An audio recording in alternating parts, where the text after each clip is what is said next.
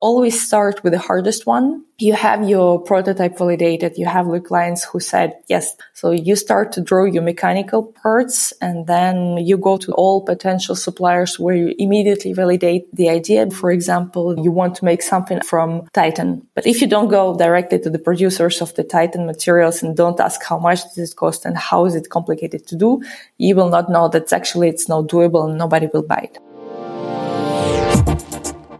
Welcome to Venturing Women, a podcast about female founders, investors, and ecosystem enablers. Hi, this is Daria Mikhaylova. I live in Berlin, and back in 2019, I was waiting impatiently for the Berlin Senate to allow e-scooters on our streets. When this happened, the city quickly filled up with scooters just everywhere, on the pavements, in the rivers, on the fences. Berliners seemed to compete in creativity and vandalism. Today, I'm talking to a founder who is an enthusiast of docking stations. You may recall that early bike-sharing solutions came with docking stations. To many, they seem to be a symbol of the past. Polina Mikhaylova argues that they come with so many benefits that should actually be the future of shared micromobility. Polina is a co-founder of Knot, a company that offers docking stations for scooter and bike sharing. She co-founded Knot in 2015, long before shared scooters came into vogue and companies like Lime and Bird were launched. Not every founder can boast to have built a technology that can survive a real flood.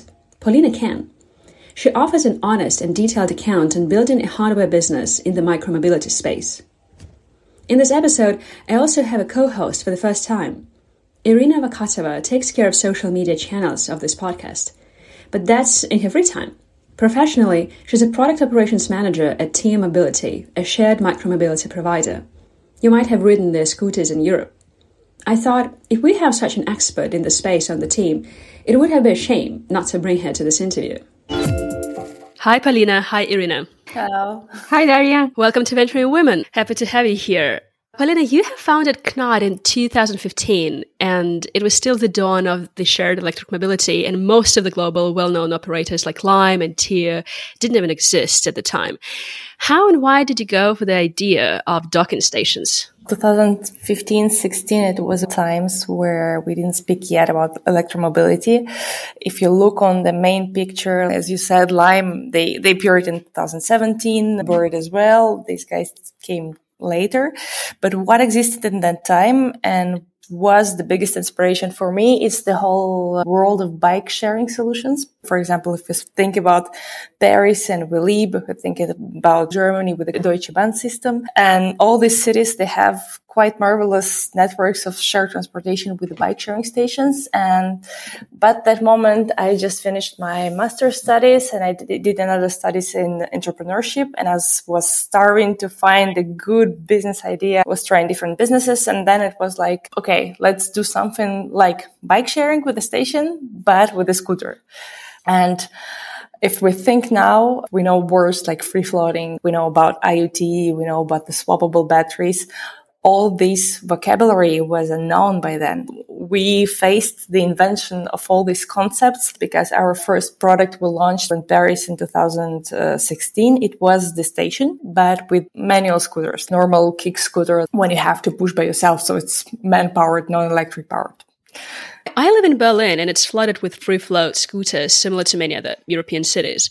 Why are you building a dock-based technology? What are the benefits?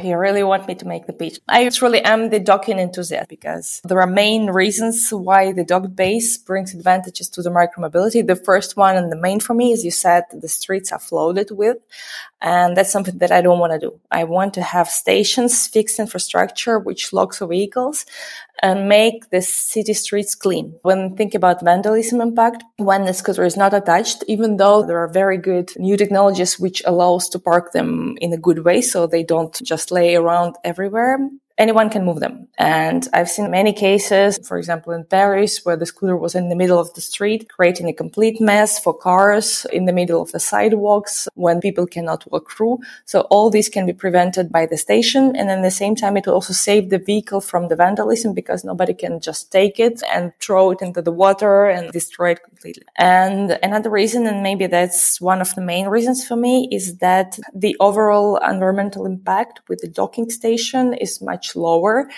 because you don't have to swap batteries. When you need to swap a battery, you have the whole infrastructure to charge batteries, to collect batteries. In many cities, the collection of batteries, it happens with a van. So somebody's driving overnight, collecting the batteries, bringing them to facilities, changing it with another battery. And the most importantly, you usually have more than one battery for scooter, at least 1/2 or 2 batteries per scooter. That means that you overproduce batteries, you overproduce CO2 because you ride with the van, and you have different calculations, but usually it's around 70% less of CO2 impact for the dock-based solutions. A lot of people say, okay, but I cannot go to my door with a station. I have to find the station. It makes it complicated. On that point, what I really believe is that people today in the big cities are really spoiled. And we cannot talk about door-to-door mobility nowadays because, well, whoever can ride a bike or scooter can also walk 200 or 300 meters. And making the micro-mobility hubs on the corner of the streets make the whole system more efficient, more protected, more operationally stable, and also less environmentally aggressive. So for all these reasons, docking station rules and go docking stations. So we could possibly imagine that as something like a scale, right? So on the one end of the scale would be the comfort for the user, but also chaos. And I agree with you. I feel totally spoiled. In Berlin, absolutely. But on the other side of the scale would be a little bit less comfort of the end user, but also more safety, cleaner cities, less chaos, etc., etc. Yeah, it's also educating the user. If the user would understand what is behind the door-to-door mobility, we've seen it all in the beginning when the all big operators came to the markets. We've seen the mess it's created, and people get adapted very quickly with the fact that we cannot leave the scooter anywhere now. We have to find a spot which is authorized for the parking. So that's exactly the same which happens with the docking station. And I agree with you. And it's not just about education. Sometimes it's about a good user experience. So for instance, when the geofencing technology was introduced, and geofencing allows you to block certain patches in the city and protect those patches from people parking scooters there. In the beginning, it would happen quite often that you first stop and try to park somewhere, and then you realize, oh, it's actually a protected territory, so you can't do that. You don't see it on the map immediately, and that was a bad experience. Now, when operators show you those territories clearly on the map, you know in advance, okay, I will not be able to park over there, so I will not even attempt to do that. And the difference is just, that's it. That helps again to make the city cleaner without a bigger impact on the user. Speaking about user behavior in terms of parking, there's been a recent research, I think it was Australia and the US, where they looked into how people on the streets perceive parking of the scooters. And in one of the cities, it was mandatory to lock a vehicle to some kind of object in a similar way we do with the bicycles. And in the other, it wasn't. And what the research has noticed is that people who are using the streets and not using the micromobility, they're not aware of the city parking rules, right? So their subjective understanding of scooters piling up on the streets or blocking the streets is different from the actual rules that the city set up. That is why psychologically, for people, it is nicer to have vehicles locked to a docking station, because in their mind, that is a dedicated spot on the street specifically for the micromobility. If they do the same on a free parking spot, which is now a new policy in Berlin, that you can park your bike or your scooter on a free car spot, the perception is different because it feels like the micromobility is taking up the space where they don't belong, while the docking station can potentially be a solution for such a kind of image issue. So how do you see your business model? Who are your main clients? Are these the cities that are trying to build the transport infrastructure, or are these the operators that charge their vehicles with your docking stations and that are protected from vandalism with them? Well, we have quite a versatile product. If I present the product as a whole, it's like turnkey solutions. So, for example, tomorrow, Daria and Irina, you want to launch your own sharing business for vehicles. You can come to us and say, I need 100 scooters. I need 50 docking stations because I have authorization from the city, and I need the sharing application under our own brand. And we can provide you the whole product. We have few different groups of clients. We have cities In the other hand, it can be operators, or it can be also the B2B. We have many big companies, banks or others who come into us and just want 1 station, 2 station with the application to provide the service to the employees because they need to move around the city, they need to move around the campus, they need to go home. We have only one network where we operate ourselves. It's Strasbourg. It's kind of our showcase because we also want to show our clients that you can save a lot of money by running the system with the docking stations, and you can see how it works with the stations. They can come here, they can visit our facilities. So that's the only network that we operate. But all the other networks, we are the provider of the service. So our business model is when we sell the product, the stations, the scooters, the application, and then we have a license behind where we operate the software and we give all the advices to the customers, but we not operate that networks ourselves. In many cases, for example, when we're talking about the city, the first motivation of our client is not to gain money, but is to provide service to the citizens. So that's basically like a one-stop shop for someone who wants to do a local micromobility operator or operation. Exactly, yeah. Nice. If we are talking about the hardware business in general, how would you say you validate your ideas and build prototypes? How do you find and choose your partners to do the prototyping and the production if you don't have your own? I can spend hours talking about that. And before I go directly to answer your question, there is a very important setup, which is the team. You need to have the team which has competences in mechanical engineering, in electrical engineering, and then in software engineering. So these are the 3 main groups, and all this team need to work together. When we created the company, we first wanted to go outsource and try to build the project from the outsourcing competences. And very quickly we realized that it's something which will not work, at least for our company. And I hear a lot of people giving advice to new hardware company, just go outsource this and that and focus on something. That didn't work for us. How did you understand that? The first one, I would say the money-wise, because you always hear that outsourcing will be cheaper than to hire people, especially when you work in France. It's a terrible country to build a business because social security is super expensive. 60% of all the salary you give on top to the government. So it's super expensive and very hard to get good engineers for startup money. If you outsource an application with the team based somewhere, you will pay cheaper for sure in the beginning.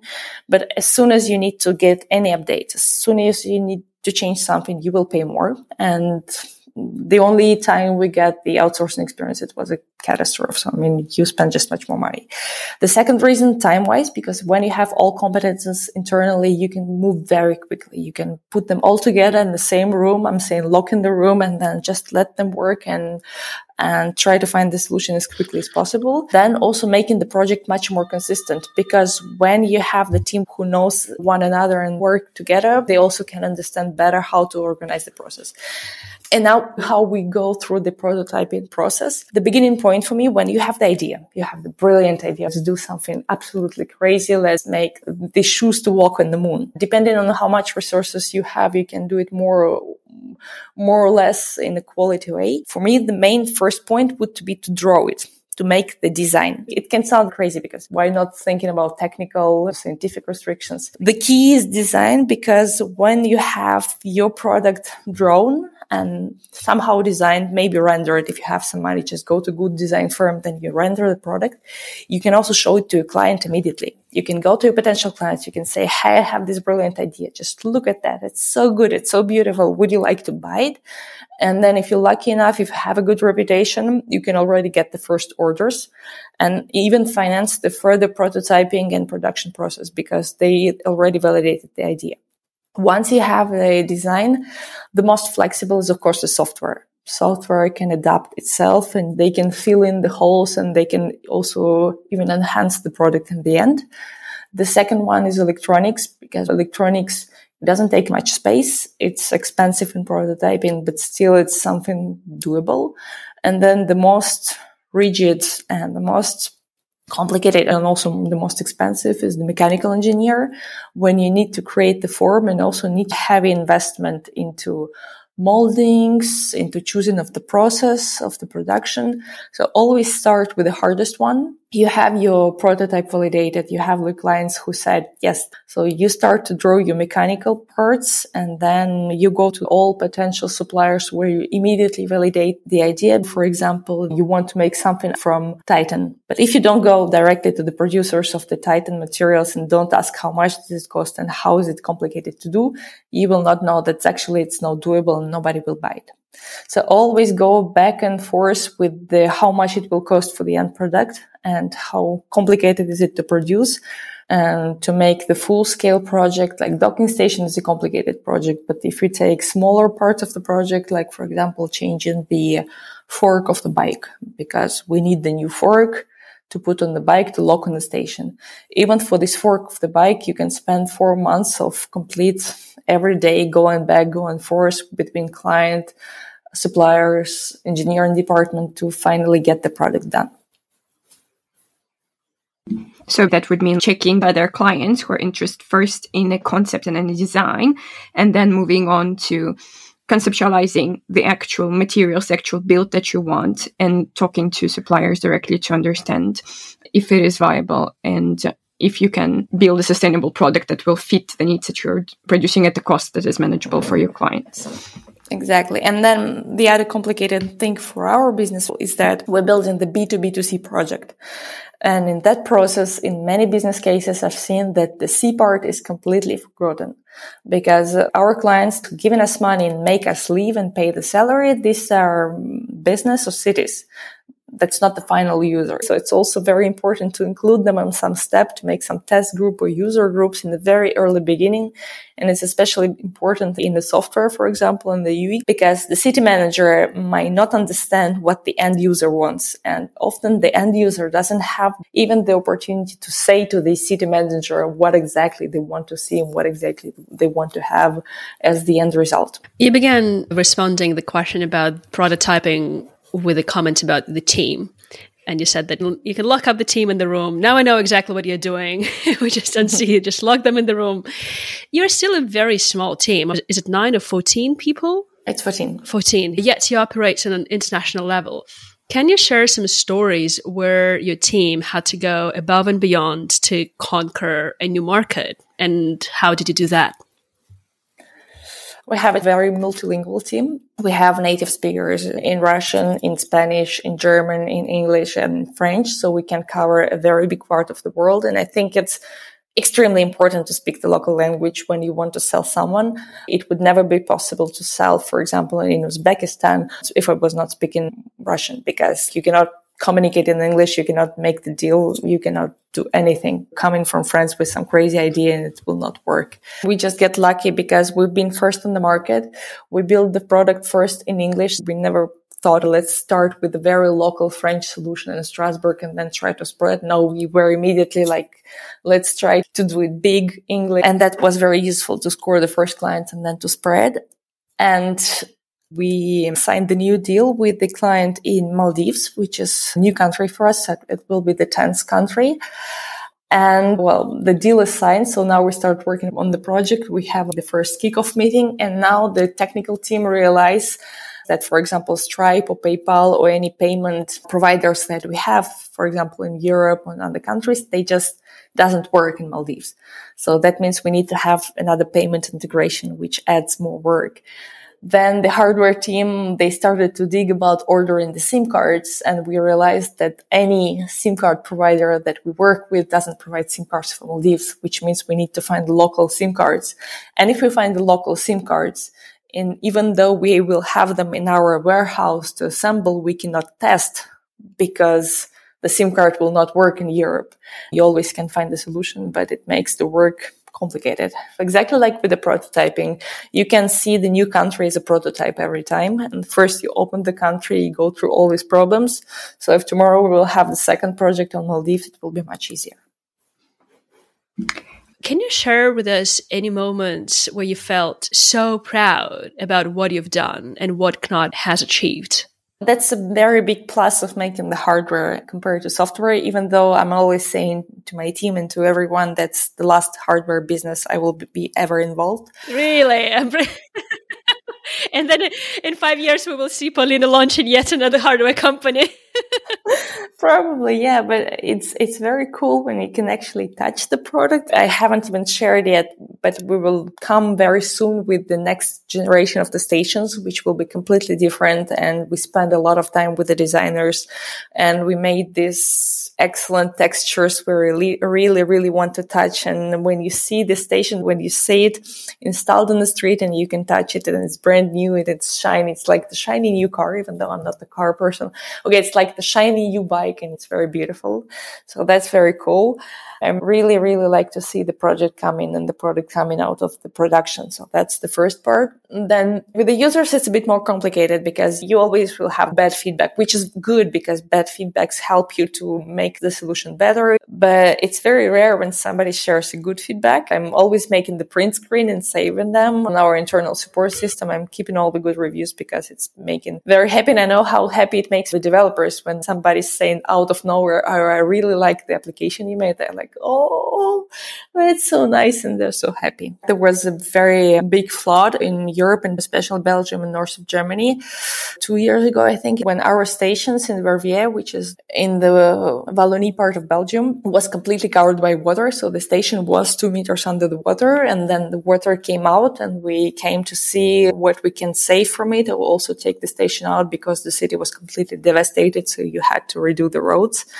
And we found out the scooters were still there, which is very good because none of the scooters went or injured someone. It was a lot of mess around. So we took out scooters. Scooters, of course, was out of service because, well, too much water and then battery. But the station, we just took it back in our facilities. We cleaned everything. Then we plugged it in and it worked. Even the engineers, he didn't believe it. He was always thinking about make it ready for the urban environment, for the rain, for the snow.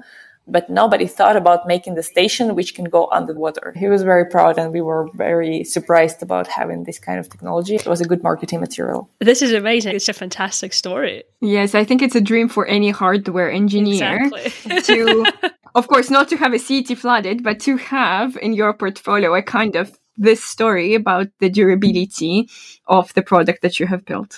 And actually the station were refurbished, cleaned, and then installed, so they're still working. We can all learn a bit from these stations. Even if you have been for some time under 2 meters of water, there's still life out there for you. And I think with climate change, we're now seeing much more floods, even in Europe. So it may mean that the hardware may have to adapt to and become more durable. And you have already validated this with your hardware that, yeah, it will survive. I always ask our guests the same question about experiences that were unrelated to their career, but shaped them as a leader and a founder. What is it in your case?